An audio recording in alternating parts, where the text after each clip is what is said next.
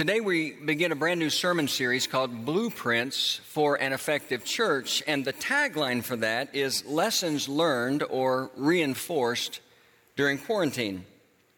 And as we begin, I want to tell you that I have felt very emotional about this series and this first message in particular ever since the day when my son Andrew and our high school pastor Matt Pineda and I sat in my office and added this to our 2020 preaching calendar, this sermon series.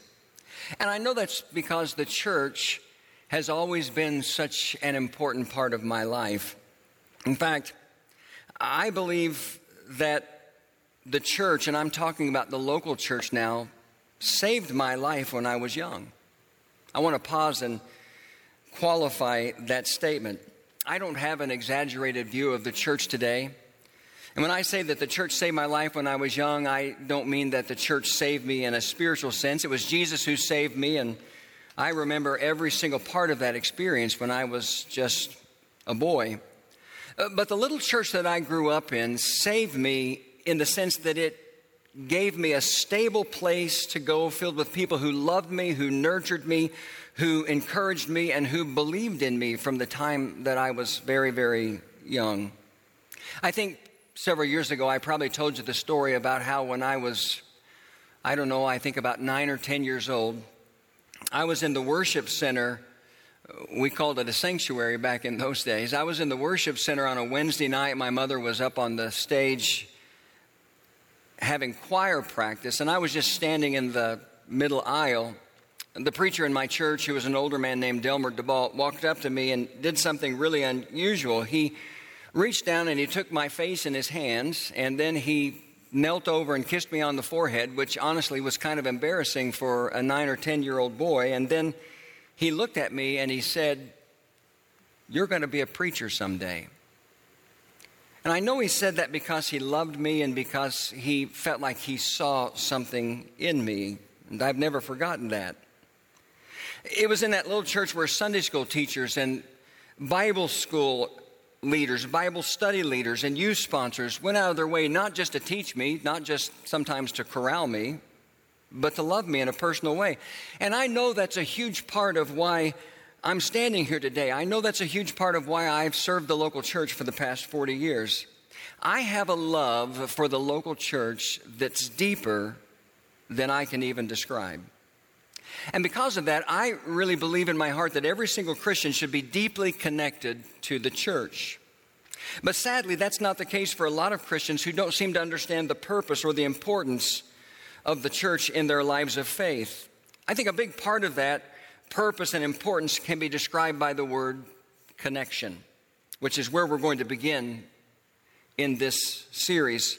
You don't have to study the Bible very long to see that God puts a strong emphasis on the importance of people being connected to each other. And I'm just going to limit myself to a few examples from the New Testament to try to reinforce that truth. When Jesus came into the world, one of the first things that he did as he began his public ministry was he modeled the power of connection by calling 12 disciples, 12 men to come and to follow him. Now, in that day, it was common for a Jewish rabbi to have a group of committed followers, but oftentimes the followers would be people who came to him and asked if he would teach them. Jesus did just the opposite. In fact, Jesus was very proactive in modeling what it looked like to be connected by choosing or calling the men that he wanted to follow him. Then when Jesus actually got started in his public ministry, he taught and modeled the importance of pursuing human connection with everyone, regardless of who they were. You see that in his teaching. I think about the Sermon on the Mount, and Jesus talked about making sure that we settle matters quickly with our adversary. He talked about not resisting an evil man. The idea was responding to an evil man with humility and grace. He talked about loving your enemies and praying for people who persecute you and not judging others.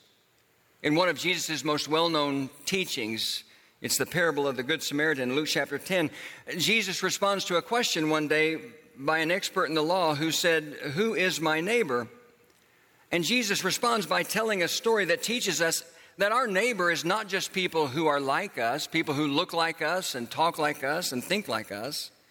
Our neighbor is anyone and everyone, and sometimes our neighbor is the most unlikely person that we encounter.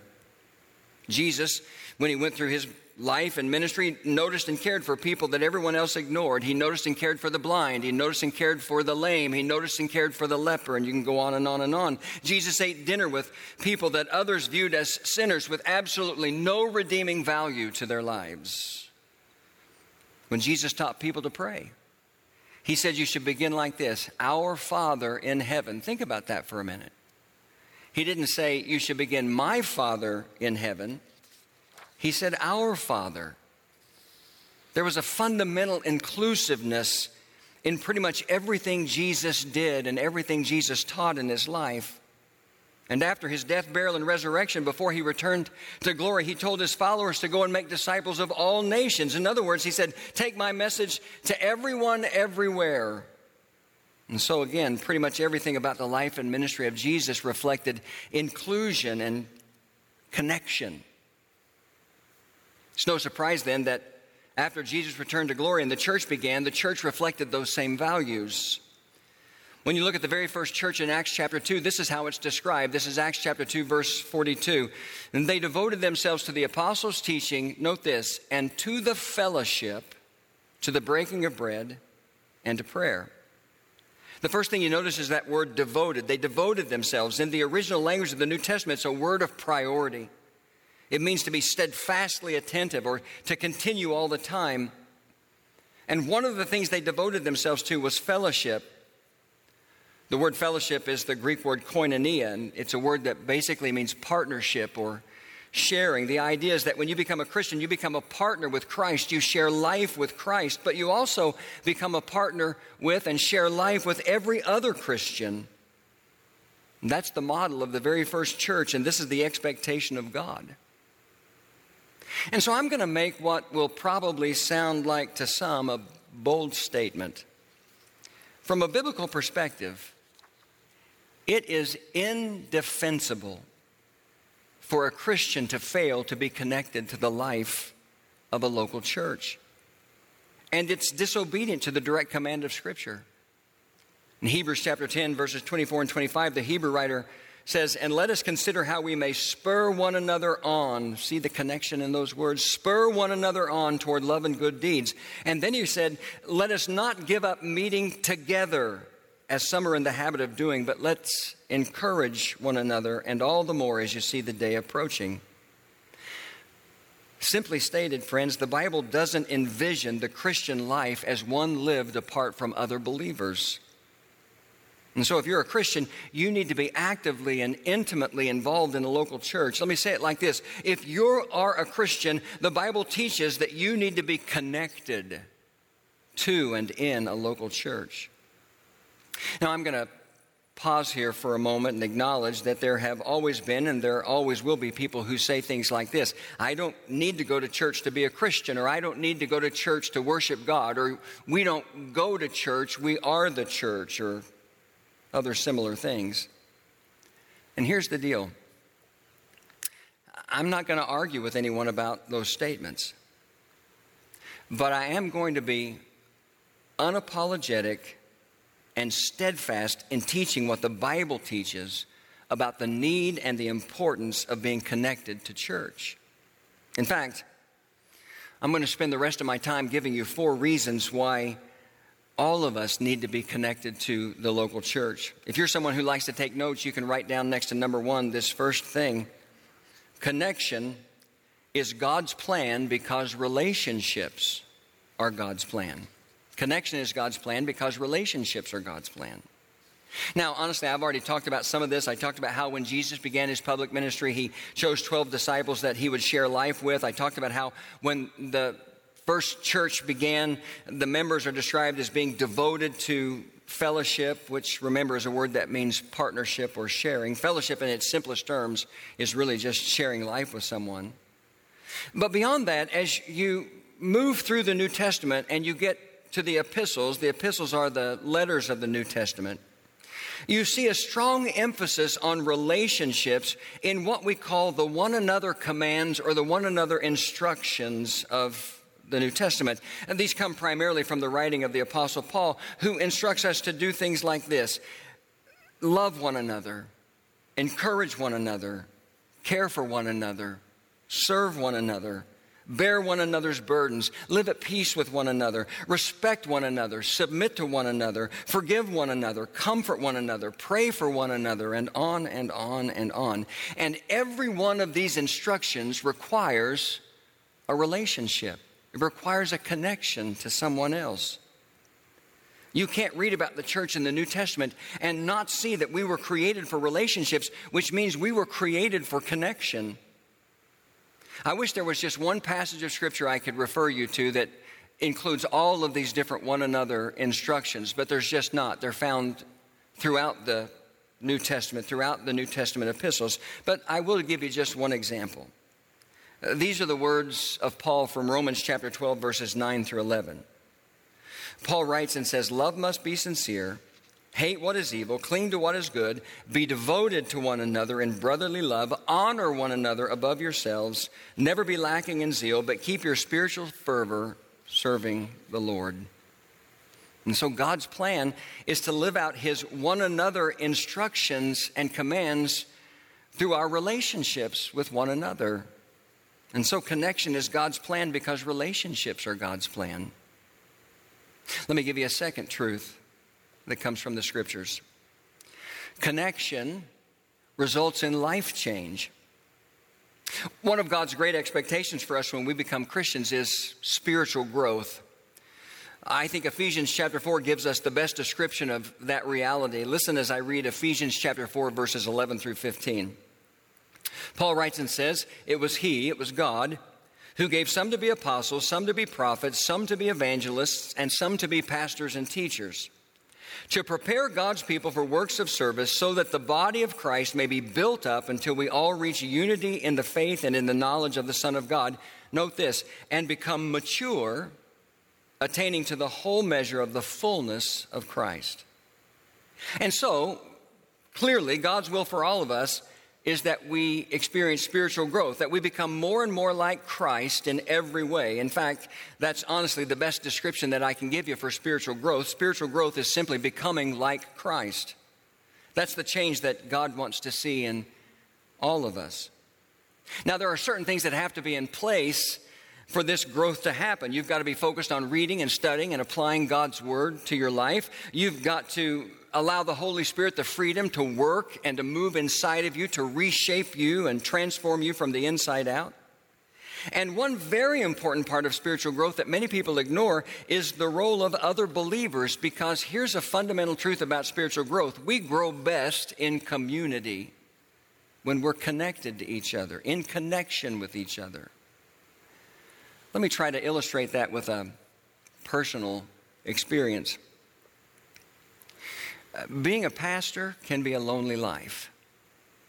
And honestly, the larger the church that you serve, the lonelier that life can be, because you feel like that there's no one in your life that really can understand or relate to the different challenges or the different needs or the different experiences that you go through on a day-to-day basis. That became really clear to me when I joined the board of an organization, a parachurch ministry called the Solomon Foundation back in 2011. All of a sudden, when I became a part of that board, I had the opportunity several times a year to sit in a room with other pastors of large churches, other megachurch pastors. And one of the things that happened as a result of that was personal growth in my life, primarily in the form of leadership. As I look back on it now, I know that happened because of the opportunity to be connected and share life with men who were in a similar role. It happened when we talked about challenges and responsibilities and needs. One of the things I miss the most about being on the board of the Solomon Foundation is those relationships and those opportunities. I grew in the community of my fellowship with those men. I would imagine that everyone in our church that's connected to some kind of a small group, whether it's a group that meets in a home or a Bible study, can understand what I'm saying. We experience spiritual growth when we are connected to other people.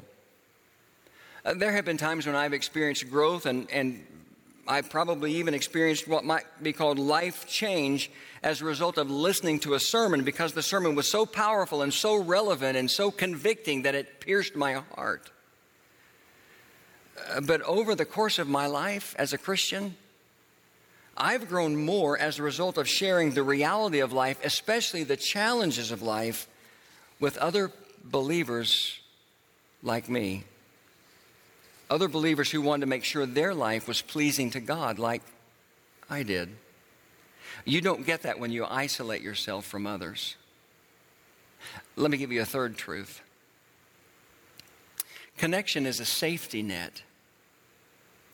I want to tell you something that I believe is true for every single person listening to me today, even if I've never met you before. There's going to be a time for you when your life doesn't work. Maybe you've already experienced that time in your life. I'm reminded of the words of James in James chapter 1 and verse 2 when he says, "Consider it pure joy, my brothers, whenever you face trials of many kinds." Now, notice he didn't say, if you face trials of many kinds. He said, when you face trials of many kinds. That word whenever is the Greek word haton. And the way it's used here from a grammatical perspective carries the idea of the inevitability of trials. Not the possibility of trials, but the inevitability of trials. And James says those trials can come in all shapes and sizes. So I'm going to repeat what I said a moment ago. There's going to be a time when your life doesn't work. You're going to get a frightening diagnosis. You're going to lose your job. You're going to suffer some kind of emotional breakdown. You're going to experience loss. You're going to face a question that you can't answer, and on and on and on. And when that day comes, you're going to need some help and support. It used to be that we would get that from our extended family or neighbors or work colleagues, and maybe for some that's still the case. But the truth is, many of us no longer live close to our families, and many of us change jobs so often that we don't get close to our colleagues like we used to. And life is so busy that many of us never have the time to build meaningful relationships, to develop meaningful connections with our neighbors.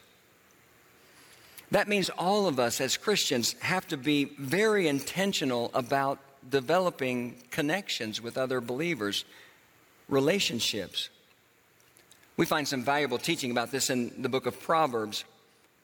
In fact, here are some verses that stood out to me during my study this week. Proverbs 18:24 says, "A man of many companions may come to ruin, but there is a friend who sticks closer than a brother." The idea behind that verse is that making friends too quickly without any discernment can lead to ruin. In the Hebrew, the word ruin literally means destruction, but a friend chosen wisely can be a great blessing. Proverbs 17:17 says, "A friend loves at all times, and a brother is born for adversity." I don't think that needs any explanation. Proverbs 27 and verse 9 says, "Perfume and incense bring joy to the heart, and the pleasantness of one's friend springs from his earnest counsel." Let me give you an important truth about friendship from the perspective of the Bible. And really, this is something I discovered several years ago when I was studying through the life of David for a sermon series, and I was looking at the friendship, the deep friendship that David had with Jonathan, who was the son of Saul. Here's the truth. Real friendship is more like a covenant than a contract. Think about that for a minute. Real friendship is more like a covenant than a contract. And here's what I mean by that. It's easy for us to have a consumer mentality toward friendship. In other words, we make friends primarily for the benefit we receive from them. But when the relationship doesn't give us what we want or what we need any longer, we leave it. Or in other words, we break the contract or we don't renew the contract. But the Bible teaches us that real friendship is more like a covenant. And the idea behind a covenant is it's something that never ends. It's long lasting. The Bible does warn us about fair weather friends, that those kinds of friendships that might fit into that contract relationship. Proverbs 19:4 says, "Wealth brings many friends, but a poor man's friend deserts him." Well, there are friends around when you've got money, when you've won the lottery, but when all the money is spent, no one's left. It also tells us, and I'm going to go back to Proverbs 18:24, that there is a friend, that there are certain friends that come into our lives who stick closer than a brother. But here's the bottom line. There's going to be a time for all of us. There's going to come a time for you, for me, for all of us, when life doesn't work anymore. Your life doesn't work anymore. Our life, the way we're experiencing it, doesn't work anymore. And when that time comes, you need the safety net of a friend or friends who love you enough to be there for you. One of my closest friends lives in Houston. He called me a couple of weeks ago and asked me if I would pray for him because he had just lost his job. It was one of the sad realities or consequences of the COVID-19 virus. So I've been praying for him every day since then. And I'm so thankful, I'm so glad that when he needed help, when he needed a safety net, he reached out to me because he knew that he could trust me. So let me ask you a question.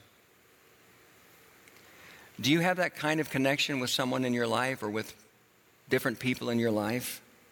You have that kind of safety net? The local church should be a place where that happens, because the local church is a place where we all have certain things in common. And at the top of the list is this: all of us at the end of the day are just a bunch of sinners who are saved by and completely dependent upon the grace of God. And that puts all of us on a level playing field. We should stand on that field and make every effort to be connected. Let me give you a fourth and final thing.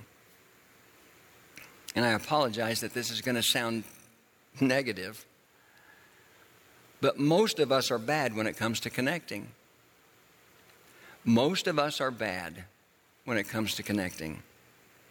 And I'm not really going to try to give an explanation for this point beyond telling you, and I think I've told you this before, that one of the most common things that people have said to me over the years, and this has been true in every church that I've served, is, I don't have any friends. Maybe that's something that you would say. I think there are probably multiple reasons why that's often true, but the bottom line is this: for whatever reason, our fault, someone else's fault, most of us are bad when it comes to really connecting with other people. And the result of that is a lot of loneliness and emptiness and hurt. A couple of years ago, we had 2 older men here in our church who both died suddenly. I think it was in the same week. One was very well known. He and his wife were very well known because he was deeply connected to the church. And one wasn't well known at all, honestly, because even though they had been here for several years, he and his wife were just not connected. They weren't connected because pretty much all they did was come to church on Sunday morning and then leave. And I'll be a little transparent this morning, or today rather, and tell you that in the end, there were some hurt feelings from the family of this man who died, who wasn't well known, because there just wasn't anybody to come alongside them. We didn't even find out about it for a while. He and his wife had never made any effort to connect with other people. It was really a sad situation, and honestly, it was heavy on my heart, and I grieved that for several days. One of the things that has worried me a lot over the past 3 months, as we've had nothing but online services, is the fact that while we have tried in different ways to stay in contact with as many people as possible, there are people that we haven't had any contact with because they've just not been connected. I apologize if that describes you and you feel like maybe you've slipped through the cracks. We need to be connected. We need to be a part of a church where we're connected. Church should be a place where we're connected for all the reasons I just talked about and so many more. We've got to stop being consumers when it comes to our participation in church, and we need to start being contributors. And one way we contribute is by connecting to the lives of other people. That doesn't just enrich our lives, that enriches the lives of others. You know, along that same line, I would be lying if I told you I didn't have any concerns about the future of the church once the shutdown and the social distancing of the COVID-19 virus is over. I was reading a blog post of a church consultant I liked the other day, and he was talking about what church is going to be like in the future, and most church consultants are saying the same thing, that it's going to be a while before some people come back to church, and honestly, they're saying there's probably people who will never come back to church. That breaks my heart. I understand it on a certain level. I understand it because I know safety has got to be the highest priority when it comes to returning to church. But there was something that I read in this particular blog that was very discouraging to me. In fact, it made my heart sink, and I walked around feeling that way for a few days. The particular consultant whose blog I was reading made this conclusion in one of his paragraphs. He said that some people will find watching online preferable, and this is a direct quote, to the time and the hassle of coming to church in person. To the time and hassle of coming to church in person. I want you to listen to me really close. And I want to tell you, and I can say this with integrity, I'm not saying this from a heart of judgment. I'm saying this from a heart of love. I completely understand a variety of reasons why someone might choose to stay home and worship online because of the COVID-19 virus. There are unknowns, there are vulnerabilities, there are emotional challenges that need to be considered. But if worshiping online is someone's choice because they view being at church in person as a waste of time and a hassle, then there's a fundamental misunderstanding about what the Bible teaches about the local church. The local church is a body, it's a community, it's a fellowship of believers together to worship God, experience spiritual growth, to serve and to edify each other. I love this online resource. I love what's happening right now. I'm so thankful that we had it in place when this COVID-19 virus shut everything down. I'm thrilled that every weekend we are engaging thousands of people, more people than ever before. And listen, moving forward, even when we return to in-person worship, we're going to continue to build on and improve this platform, this digital platform, this online campus. But, and maybe I'm just old-fashioned, the local church needs to always be a place of connecting. Because God is all about connecting. That's something that all of us need. You know, I've been thinking lately about the church that I grew up in Tulsa, Oklahoma. And there have been times over the past few months when I have watched their service online, not live when it was happening. I watched it sometime later in the week. And usually what I would do is I would log on and I would watch the service. I would watch for a little while, and then, this is going to seem funny, but I would fast forward to the very end because I discovered the first time I watched that there was always a brief period of time, anywhere from 30 seconds to maybe a couple of minutes, where they left the camera on when the service ended. And I like to watch to see if anyone that I recognize passed by. It doesn't happen very often, but sometimes I do. The people I recognize are all much older now. They're in their late 70s and their 80s. But seeing their faces always brings me some level of comfort. When I was growing up in that church, we always closed every service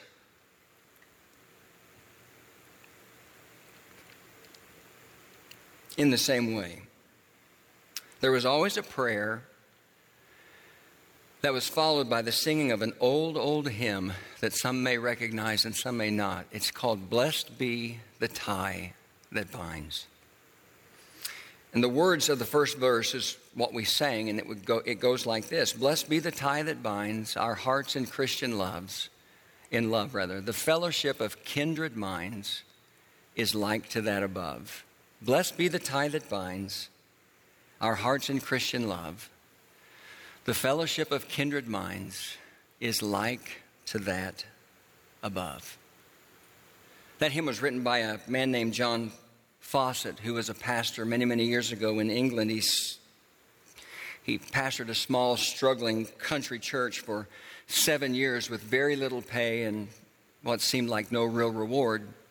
But his family was growing and he was struggling to make ends meet. And so one day, when he received a call to pastor a larger church in a city that paid a much larger salary, he accepted the call. He announced his resignation and he began to make preparations to move his family. He packed up his family and one day climbed into a wagon and waved to all of the people of the church who had come together to say goodbye.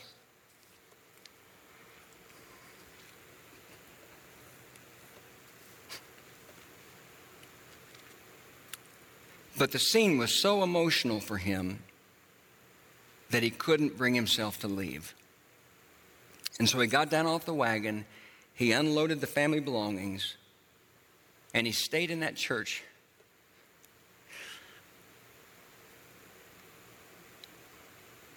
for another 45 years. And it was out of that experience that he wrote that song. Blessed be the tie that binds our hearts in Christian love. The fellowship of kindred minds is like to that above. And I've always understood that to mean that the fellowship or the connection that we experience through the local church today is just a little bit of a glimpse to what we will one day experience on a much grander level in heaven. The church needs to be a place where people are connected. I want you to pray with me. Father in heaven, thanks so much for the chance to spend a few minutes in your word today, and I pray that you would take the truth of your word and the things that I have shared and impact our hearts with those things. And I pray that we would understand that one of the greatest values and one of the greatest purposes of the local church is for us to have the opportunity to be connected to other believers so we can receive strength from them and they can receive strength from us. There simply is no place in the Scriptures for the believer who lives an isolated life. And so help us embrace the power of connection. We pray all this in Jesus' name. Amen.